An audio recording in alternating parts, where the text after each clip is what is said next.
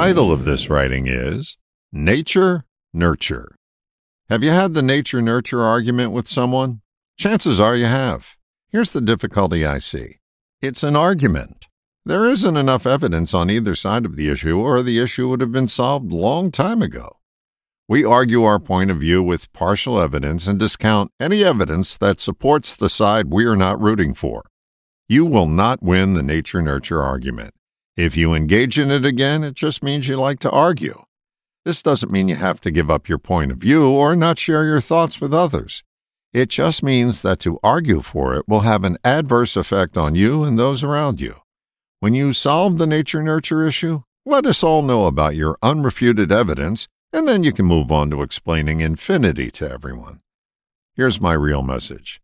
When some kind of gathering comes up, friends, family, party, whatever, refrain from your penchant to argue for anything no one can prove.